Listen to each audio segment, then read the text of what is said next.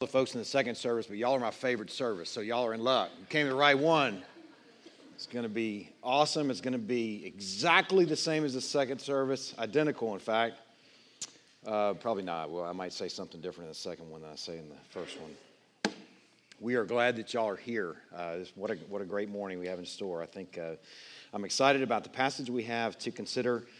I want to just take a moment to welcome those who are visiting with us for the first time, or maybe you've been visiting recently, and I want to welcome you back. Those who are regulars with us, of course, you're always welcome. But those who have taken this particular morning, to maybe visit with us, maybe for the first time, just want to let you know that you are really welcome.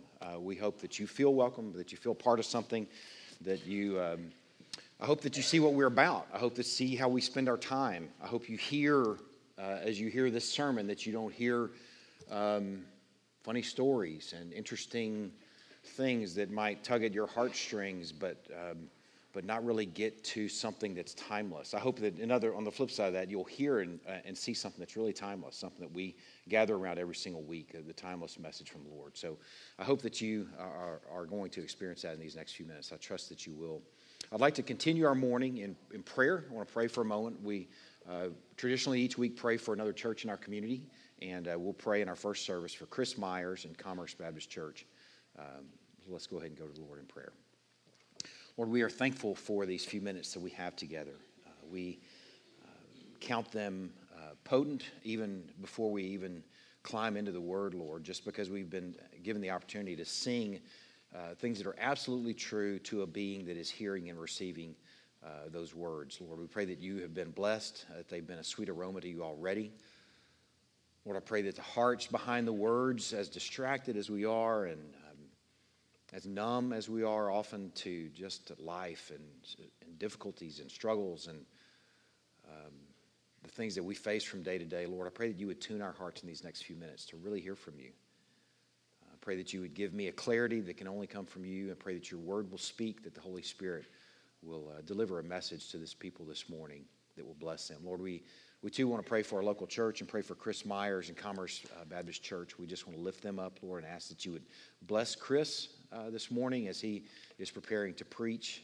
Lord, that he is overwhelmed with the goodness of the gospel. Lord, that he is placing trust in your plan to just expose your word and just set it loose.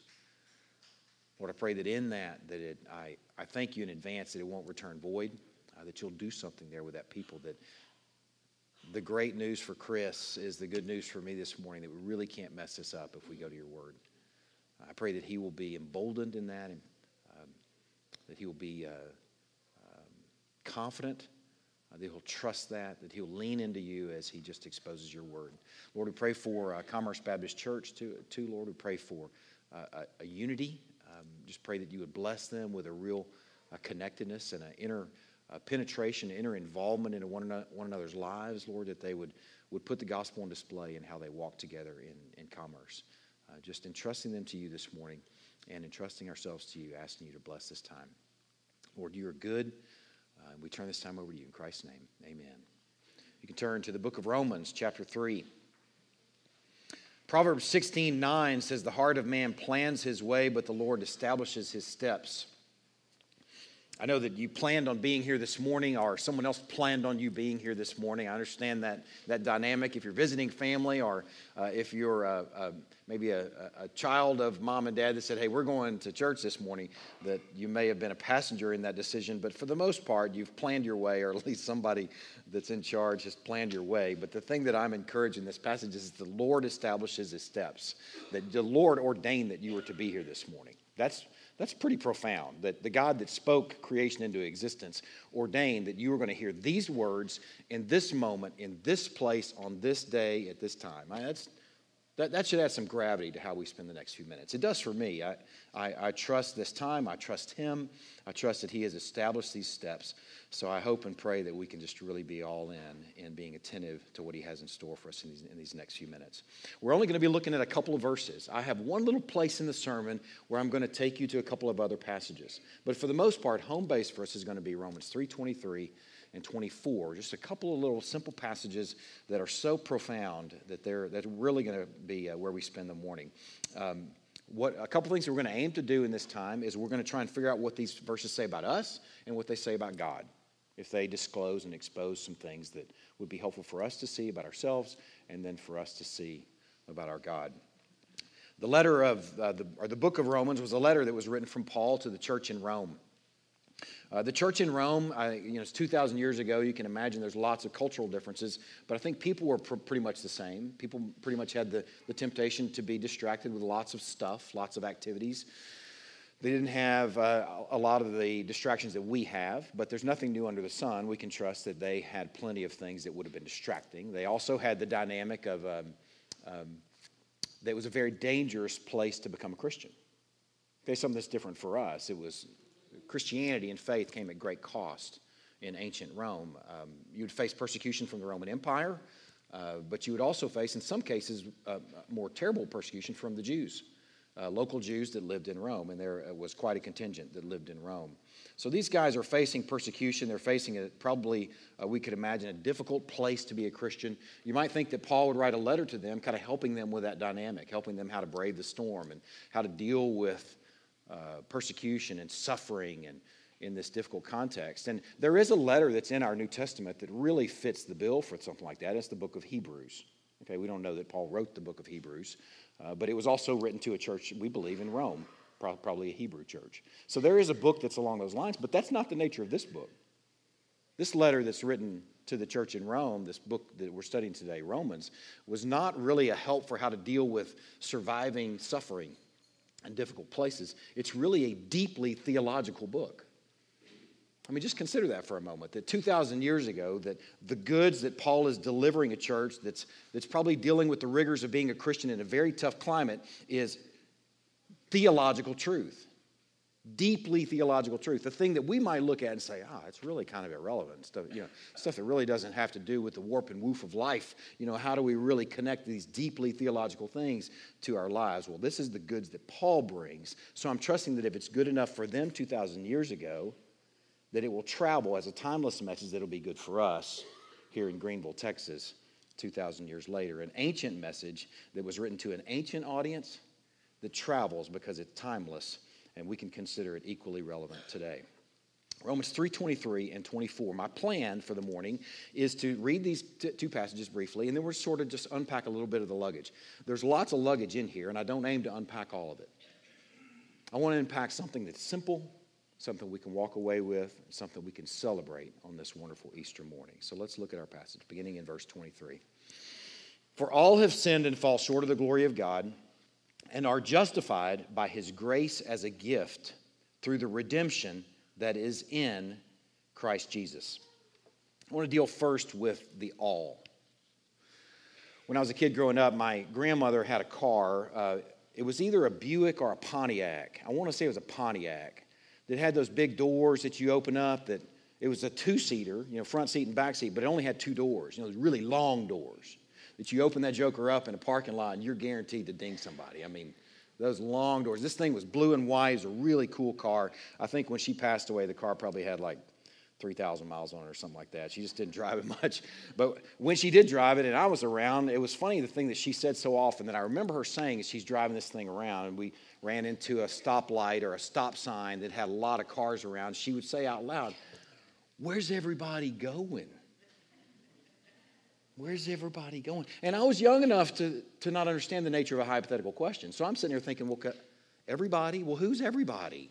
I mean, how am I supposed to know this, grandmother? This is troubling for me. Don't pose this question to me. So I think it's important. It was important for me at that age to understand who everybody was. I think it's important for us to understand as we climb into this passage, who's the all? Who's the all of this passage? There's a little clue as we look back into the end of verse 22. And I'll go ahead and read the whole verse so we can sort of make sense of it. The righteousness of God through faith in Jesus Christ for all who believe, for there is no distinction. It gives us a hint at, I think, what Paul is getting at when he introduces this word, all. See, Paul deals in large part in the New Testament with a dynamic that we sort of lose unless we're really looking for it. He's dealing with a disconnect between two different peoples. Most of his letters aren't dealing with all individual people as they're dealing with peoples.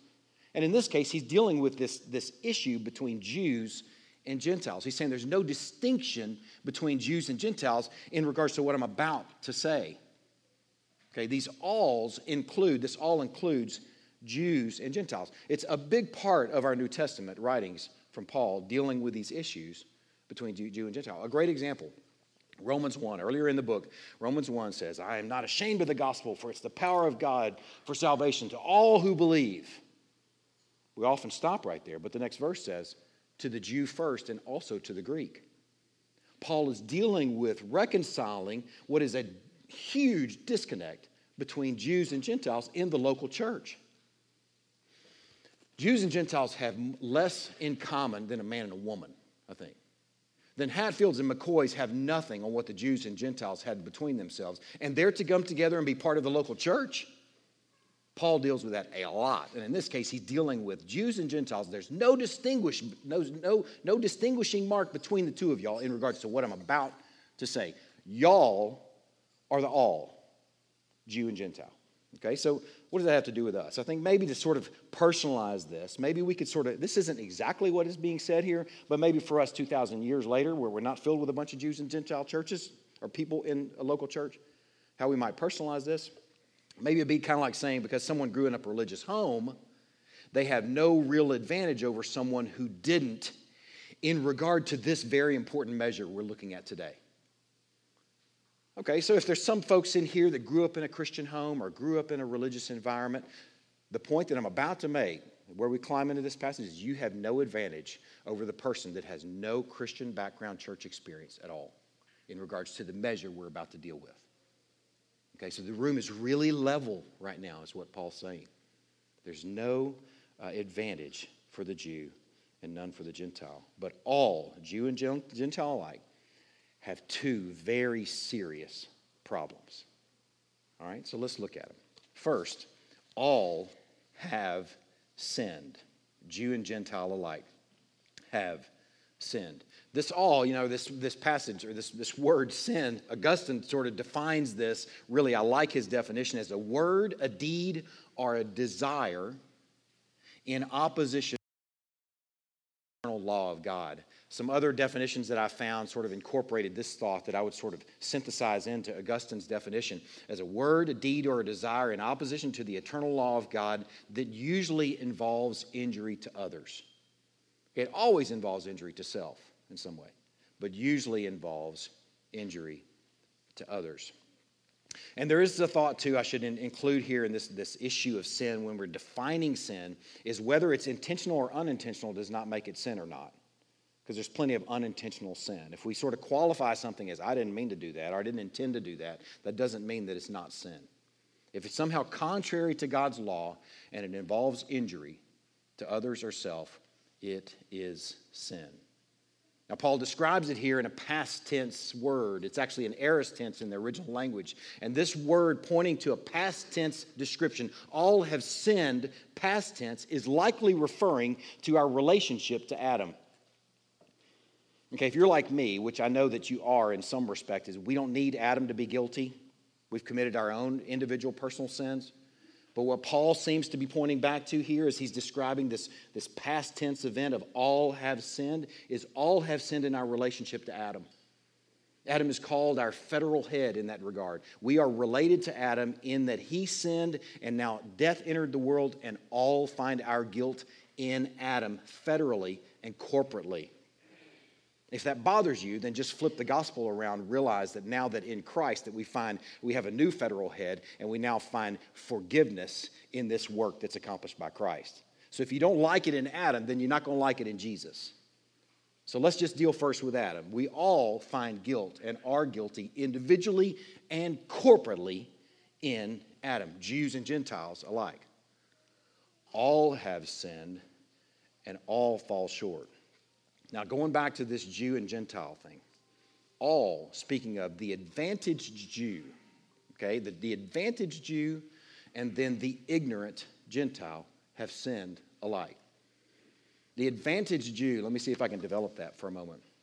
When I say the advantaged Jew, I'm speaking of a people that were called by Yahweh, a people that actually heard the voice of God speak at Sinai, a people that saw the plagues unfold, a people that walked across the Red Sea on dry ground, a people that were led by God in the wilderness, a people that saw the conquest, a people that saw and heard his prophets, a people that had all reason in the world not to be sinners, were alike sinners. The advantaged Jew was just as much a sinner as the Greek.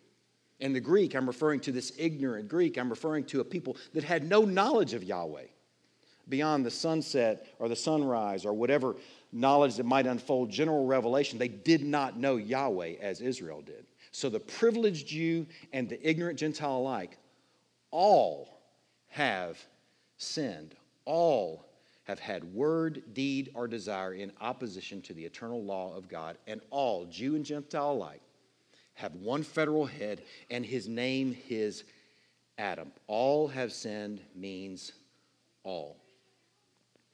Now, I like the simplicity of the all because it levels the whole room. It levels the whole playing field. I like the fact that there's no mention of degrees of sinners in this passage. I think we would like that. I think I would kind of like to have different degrees of sinners because that's kind of how I like to process things naturally when I'm left to my own device, is I'm not as bad as that guy. I'm not as good as that guy over there, but I'm not as bad as that guy over there. We would like the notion of degrees of sinners. For the real sinners, the real super sinners, we might have words like magnum sinners or supersized sinners or sinners extreme or sinners grande. But then for the ones that don't sin very much, we might have sinners light, kind of like Coke Zero. Okay, we might have some of those sinners that are the fine, upstanding, respectable sinners. We could have degrees of sinners. This passage doesn't deal with degrees of sinners. The advantaged Jew and the ignorant Greek alike are all equally sinners. Man, I think that's important. I think that's super helpful. Okay, it's like 8. It's 9 o'clock now, a little bit earlier than our routine. So I want to ask you to do something if I could, because I think it's going to help you kind of connect to this thought. If I can have everybody in the room over here, look at everybody in the room over there. Okay, you're already kind of doing that, but just do it anyway, like intentionally look over there. Okay, and these guys over here, you can kind of look at the wings. The wings, you can look at these guys. Kids, y'all look at your parents. Like look up at them. I see the kids looking up. And parents, you can look at your kids and look at them. Oh, look at the little cherubs there. They look so cute in their Easter clothing. We know what went down before you left the house. We know they're not cherubs. That's the point I'm making. The point I'm making, everyone that you just looked at are equally, in regards to what this passage is saying, advantage growing up in a church home, a Christian home, whatever, not growing up in a Christian context. We are all equally sinners. All equally guilty. Man, that's an important point that he makes here right off the bat. Secondly, all have sinned, and secondly, all fall short of God's glory. This word fall short in the original language just means simply lacking. So this second verb is a consequence of the first verb. The first verb being that all have sinned, and the second verb is the consequence of that is that all fall short of God's glory. Now, I want to just take just a moment. I told you there's going to be a little bit of work in the sermon to unpack the glory of God. I have 3 passages for you to turn to. And you don't have to turn to all 3. You don't have to turn to any. You can just listen to them. But if you would like to turn to them and like to see them, I think it'd be helpful to see them. The first one is Romans 8:18. The next would be Philippians 3:21. And the third, and I'll come back to these, is 2 Thessalonians 2:14. And I'll tell you those again in a moment, so don't fret if you didn't get those down. But let me just kind of help you first with what's God's glory. We're going to crack the code on what we fall short of. I think it's hugely important. We've established that all are sinners. Okay, but we need to figure out what we fall short of. Okay, the glory of God. Now, Psalm 19 is a favorite of mine. Okay, Psalm 19. The heavens declare the glory of God. Day to day pours forth speech. Night to night reveals knowledge. A beautiful psalm. I mean, a gorgeous, gorgeous psalm. And I'm sitting here thinking, if our creation is unfolding and exposing the glory of God, then it's a beautiful place for us to consider. I don't know if you've ever noticed, but there is a Da Vinci nearly every single evening on the west end of 1570 as you drive that direction at sunset. Have you ever seen it?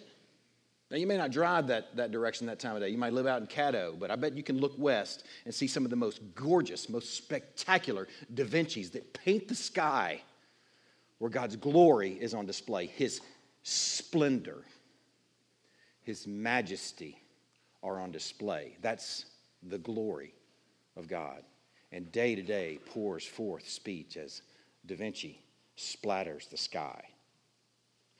I heard an audio that someone posted on Facebook recently. I think it was the Sadlers. Terry and Theresa moved out to the country, and they had an audio sitting on the back porch where they just, I don't know what they recorded it with, but you could hear the Beethoven, the Bach of the symphony of sound from all the creatures as they're out there in the woods. This beautiful night to night pouring forth speech of the glory of God, the splendor, the majesty, the magnificence of God. Just keep that in mind. That's the glory of God. Then there's us. This first passage I asked you to turn to is in Romans chapter 8, verse 18. We're trying to figure out what we fall short of. For I consider that the sufferings of this present time are not worth comparing with the glory that is to be revealed to us. Okay, just keep that in your kind of on your little scratch board there, your little scrap board, kind of your flannel graph, kind of put that up there. And look at the present tense there. I want you to notice that. I consider that the sufferings of this present time are not worth comparing to the glory that is to be revealed to us. Okay, talking a present tense revelation of glory. Okay, here's the second passage. Philippians 3:21. I'll start in verse 20. But our citizenship is in heaven, and from it we await a Savior, the Lord Jesus Christ, that we're looking forward to His return, who will transform, look, present tense, will transform our lower body, our lowly body, to be like His glorious body by the power that enables Him even to subject all things to Himself. I'm going to read that again. Our citizenship is in heaven, and from it we await a Savior, the Lord Jesus Christ, who will transform our lowly body to be like His glorious body. Okay, we're talking a future tense thing. Now here's the third verse. 2 Thessalonians 2:14. This is the only work I've got for you in this sermon, so I want you to do it. I think it'll help you. In 2 Thessalonians 2:14, it says, "To this He called you through our gospel, so that you may obtain the glory of our Lord Jesus Christ." Too, it sounds like something that is to come. To this He called you through our gospel, so that you may obtain the glory of our Lord Jesus Christ. Of the three, this one, it probably has more to do with something that might unfold for us in the present tense, with the key being the gospel. That some sort of glory is appropriated by us in the gospel. The first two point to some sort of future tense thing. All give the sense of something that we don't have, but something that we need, the glory of God. Okay, those three things. The glory to be revealed in Romans 8:18. In Philippians 3:21, that He will transform our lowly body to be glorious like His. And then that third one from 2 Thessalonians 2:14, that we are called via the gospel to obtain what we don't have, as in glory. See, here's where I'm going with all this. The eternal state, okay, how we're going to spend eternity, is pictured as a time when God's people would experience and take part fully in the glory of God. Okay, I still haven't exposed exactly what I'm getting at. I'm getting there. The eternal state is pictured as a time when God's people would experience and take part in the glory of God. See, here's the point. All have sinned and all fall short of taking part in and reflecting the glory of God. We're not talking about a geographic distance between us and God. We're not even talking a chronological distance between us and God. We're talking about a condition where we do not reflect what a sunset reflects. Because sin has so contaminated us and so damaged humankind. That is the problem. That's what we fall short of. I thought maybe how to sort of visualize it and sort of illustrate it. You know, I mentioned the Da Vinci that paints the sky every evening. And I mentioned the Bach and Beethoven that you hear, the symphony of sound that you hear in an evening time on a porch. Let me just kind of help you kind of visualize this. Maybe like a Da Vinci. Like Da Vinci is putting his hand to something. The genius. Da Vinci was like a Renaissance man. This guy was gifted at so many things. He wasn't just a painter. He's a sculptor. He's a mathematician. This guy was so gifted. But imagine this genius is putting his hand to something, and everything he tries to do, everything he tries to paint just turns out terribly. He paints, he puts his artistry, his creativity work, his mastery, his genius, and yet every single thing just turns out terribly. Let's grab Michelangelo. If you don't like a painter, let's deal with a sculptor. This is actually a piece of granite from the same quarry where Michelangelo's David came from. It's Carrara marble.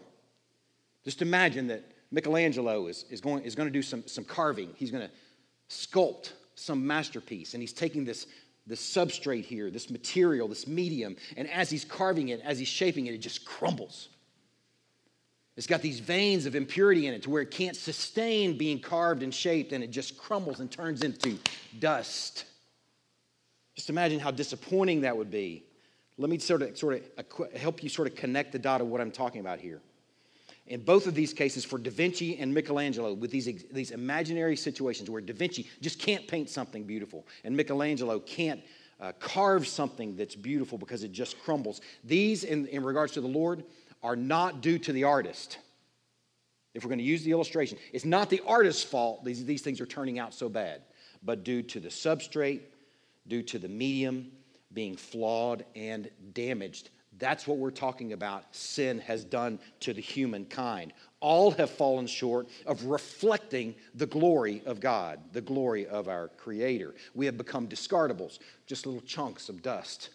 Twisted canvas with runny, blotchy paint. Work so faulty that we can't even recognize the artist's trademark is what's happened to us through sin. Sin has so damaged us that you can't even recognize the artist in the work.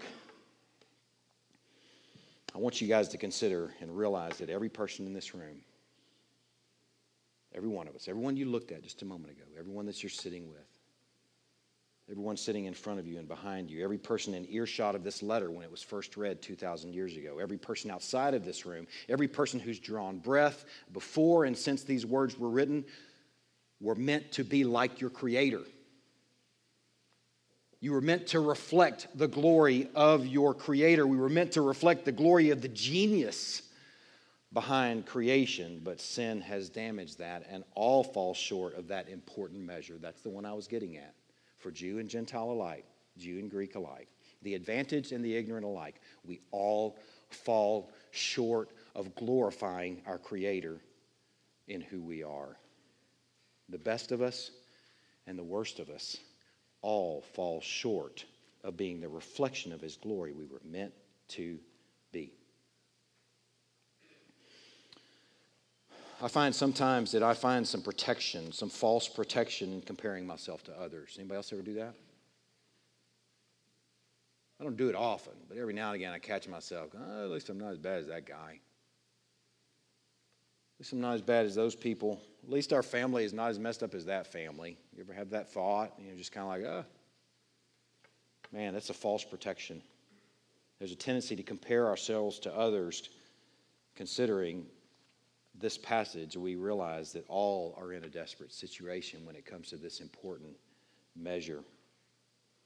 Comparing ourselves to others, I thought maybe if I could use the illustration of the marble dust and the twisted canvas and the running paint, it would be like animating those substrates and animating those scraps so that they could then speak to one another. This pile of marble, this pile of dust, this formless blocks, look over at Da Vinci's blotchy, unrecognizable paint runs on twisted canvas and then declare yourself finer. It's ridiculous. And none of us, all of us, fall short in this. None of us reflect the glory that we were meant to reflect. God's glory is the measure. His glory is the plumb line, and the best and the worst of us are left wanting. All have sinned, and all fall short of God's glory. So it's Easter morning. We're supposed to have some good news, right? It's kind of been bad news so far, if you really be honest. It's bad news for every single person in this room. Every single person that is considering these things is realizing, man, we have a desperate situation. We all fall short of the glory that we were meant to reflect. But the rest of this passage has some wonderful good news. In verse 24, and are justified by his grace as a gift through the redemption that is in Christ Jesus. I'm going to bring the all over. All fall short. All have sinned and all fall short. And I'm going to bring the all over to consider all are justified by his gifted grace. This is good news for all, for the privileged Jew and the ignorant Greek alike. It's good news for the broken and the crumbling and the blotchy and the unrecognizable discards. All have a way out of this mess. All have a way out of this mess, though not all find it. The way out of this mess is in the person that I'm about to introduce to you, the person that we're going to consider at the end of the morning. But there's two great important words here. The first of these two words is justified. All are justified by his grace as a gift. This word justified, let me tell you first of all what it doesn't mean. It doesn't mean that we are made righteous in an ethical sense, which should be really good news for any other continued sinners in here. Anybody else followed Christ and go, okay, now I'm not going to sin anymore, and then come to find out, oh, well, yes, I am. Turns out this thing is broken. It doesn't work. Thankfully, that's not what it means, that we're made righteous in an ethical sense. It also doesn't mean that we are treated as righteous, like some sort of legal fiction, like where you're still going to be guilty, but we're just going to make like and play like you're not guilty. Thankfully, that's not what it means either. What this word justified means is that it means that we are declared righteous. This is a legal reality of the utmost importance. It means to be acquitted. It means to be absolved. It means to be cleared by God from all charges that could be brought against you because of your sins. And here's the crazy scandal of it: past, present, and future sins. That is good news. Okay, I like that word. Past, present, and future sins. Absolved, cleared, acquitted. Jewish theology believed that your judicial verdict was decided at the last judgment. Here's the scandal of this passage. The great news here is that this verdict of being absolved, of being cleared for past, present, and future sins happens at the very moment that you trust Christ as your Savior and Lord. Right then and there. Cleared. Man, that's good news. And I'm just going to say, since it deals with past, present, and future sins, that's durable good news, right? I like something that's durable. I like stuff that lasts. That's a declaration that stands, that goes the test of time, that goes the distance. That is durable good news. Good theological news, right? I mean, here they are in Rome 2,000 years ago dealing with how hard it must have been to be a Christian in Rome with all the things they must have faced. And here 2,000 years later, we together can join them saying, yes, that's durable good news. Man, all sinned and all fall short, but those all are justified, declared righteous by nothing more than the acceptance of a free gift. A free gift in the person and work of Jesus Christ. He calls it a grace gift. That insertion of that word grace is important because it means it's unearnable. That's good news for me because I don't have the currency. It's unearnable. You can't earn this grace gift. A good father, not a father whose favor must be earned, but a good, loving, merciful Father says, I'm going to give you a free gift. Man, that is really, really good news. Justification came at no cost to us. It was free. But it came at great cost to him. This last phrase in this passage is important. It's where we're going to land the plane this morning. All are justified by his grace as a gift for those who follow in and follow through with this last part through the redemption that is in Christ Jesus.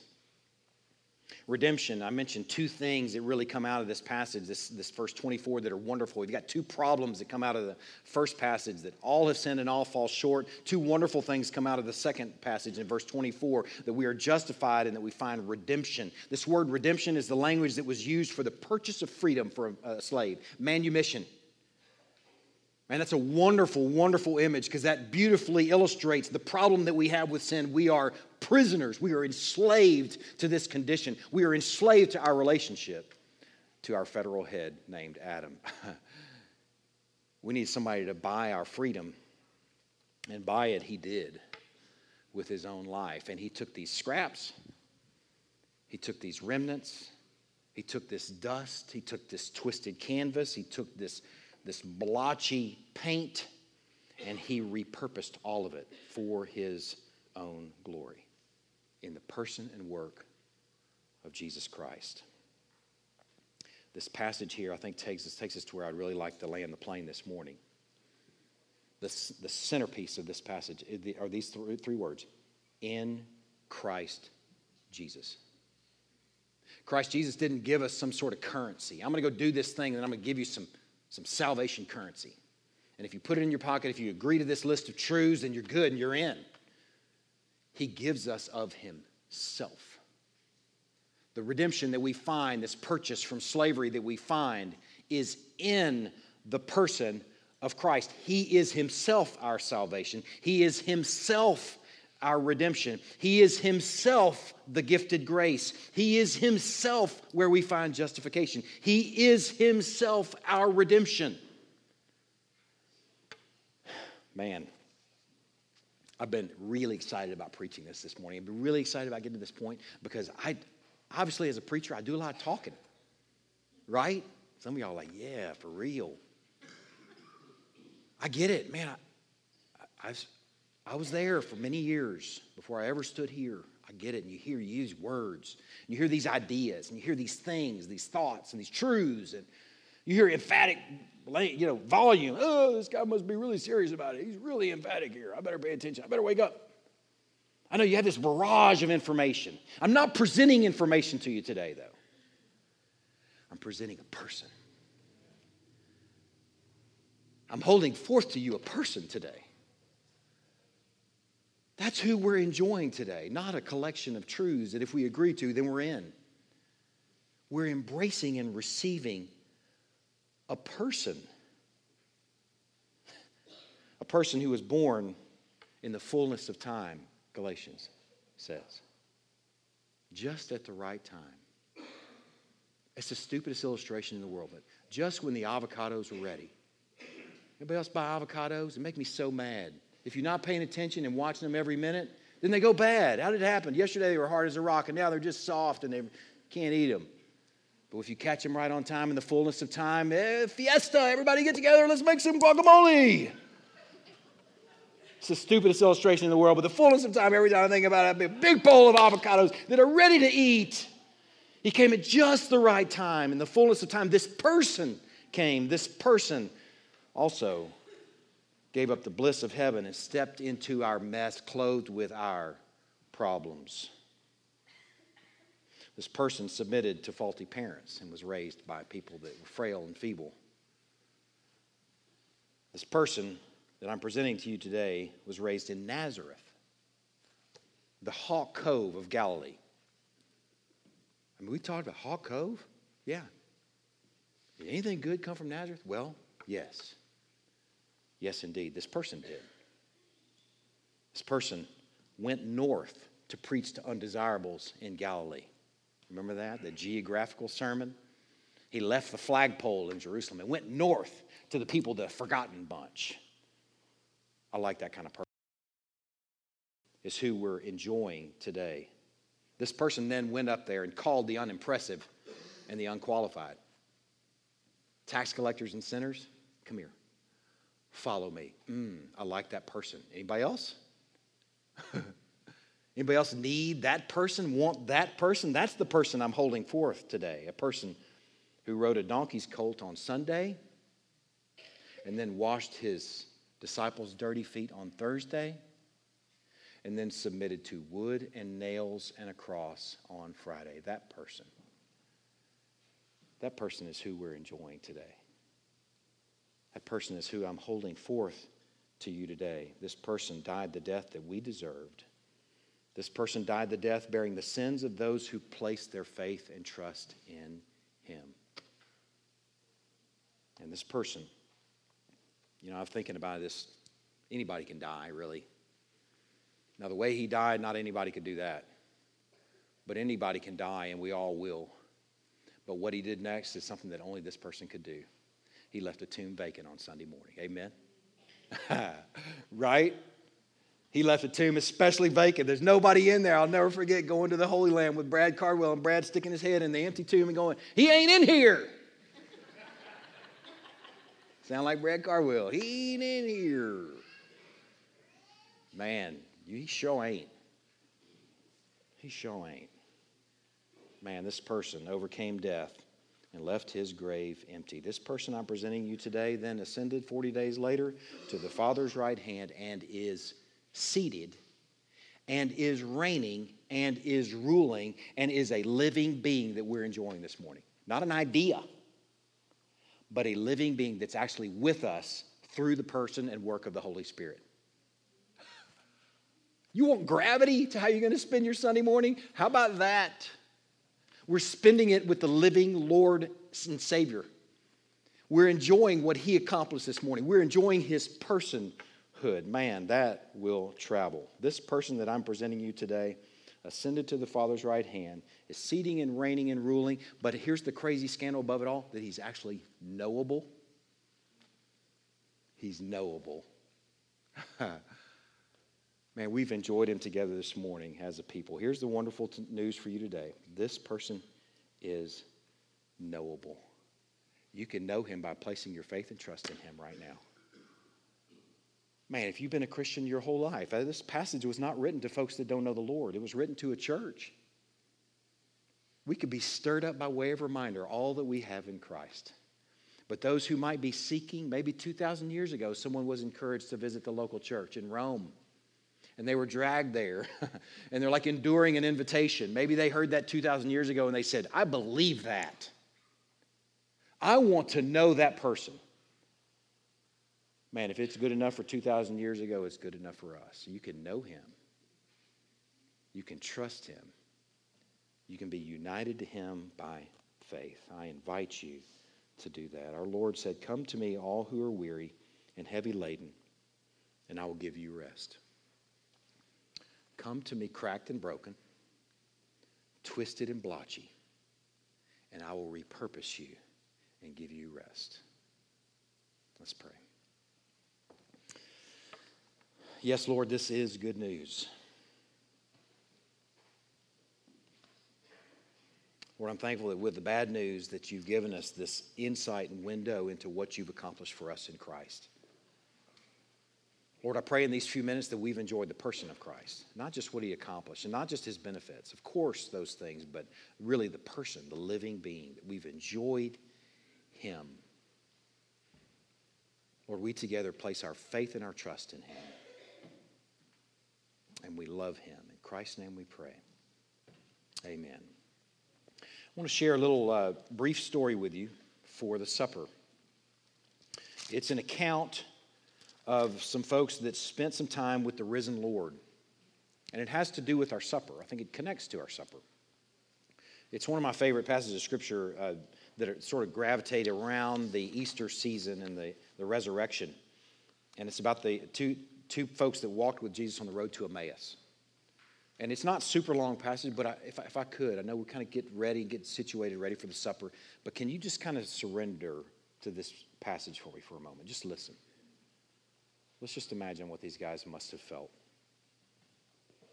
That very day, two of them were going to a village named Emmaus, about 7 miles from Jerusalem, and they were talking with each other about all these things that had happened. While they were talking and discussing together, Jesus himself drew near and went with them. I mean, just imagine it. The risen Lord, you just strolling. You a little walk. Yeah, let's go to Emmaus, man. And then somebody joins you. But their eyes were kept from recognizing him. And he said to them, what is this conversation that you are holding with each other as you walk? What you guys talking about?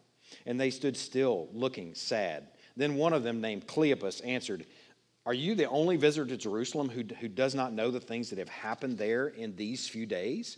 And he said to him, what things? He's playing dumb. He knows what's happened. He's the subject of what happened. And they said to him, concerning Jesus of Nazareth, a man who was a prophet, mighty in deed and word before God and all the people, and how our chief priests and rulers delivered him up to be condemned to death and crucified him. But we had hoped that he was the one to redeem Israel. Yes, and besides all this, it is now the third day since these things have happened. Moreover, some women in our company amazed us. They were at the tomb early in the morning, and when they did not find his body, they came back saying that they had even seen a vision of angels who said that he was alive. Some of those who were with us went to the tomb and found it just as the woman had said, but him they did not see. And he said to them, O foolish ones, and slow of heart to believe all that the prophets have spoken. Was it not necessary that the Christ should suffer these things and enter into his glory? Christ just starts teaching. He teaches these fellows on the road to Emmaus. And beginning with Moses and all the prophets, he interpreted to them in all the scriptures the things concerning himself. It must have been the best Bible study in the history of the world. Cover to cover, the full counsel on the road to Emmaus. He says, here I am. Here I am in the Exodus. Here I am in the plagues. Here I am in the conquest. Here I am in the wilderness. Here I am and here I was. So they drew near to the village in which they were going. He acted as if he were going farther, but they urged him strongly, saying, stay with us, for it's toward evening, and the day is now far spent. So he went in to stay with them, and when he was at table with them, he took the bread and he blessed it and broke it and gave it to them. That's what we're about to do. And their eyes were opened, and they recognized him. The supper environment was so familiar to him. It's the moment where they said, this is the Lord. And he vanished from their sight, and they said to one another, did not our hearts burn within us while he talked to us on the road, while he opened to us the scriptures? And they rose that same hour and returned to Jerusalem, and they found the 11. And those who were with them gathered together, saying, the Lord has risen indeed and has appeared to Simon. Then they told what had happened on the road and how he was known to them in the breaking of the bread. As we distribute the elements this morning, let's enjoy that maybe for a few moments this morning, our hearts burned within us as we saw a great Savior at work and saw what we have in him. Let's distribute the elements.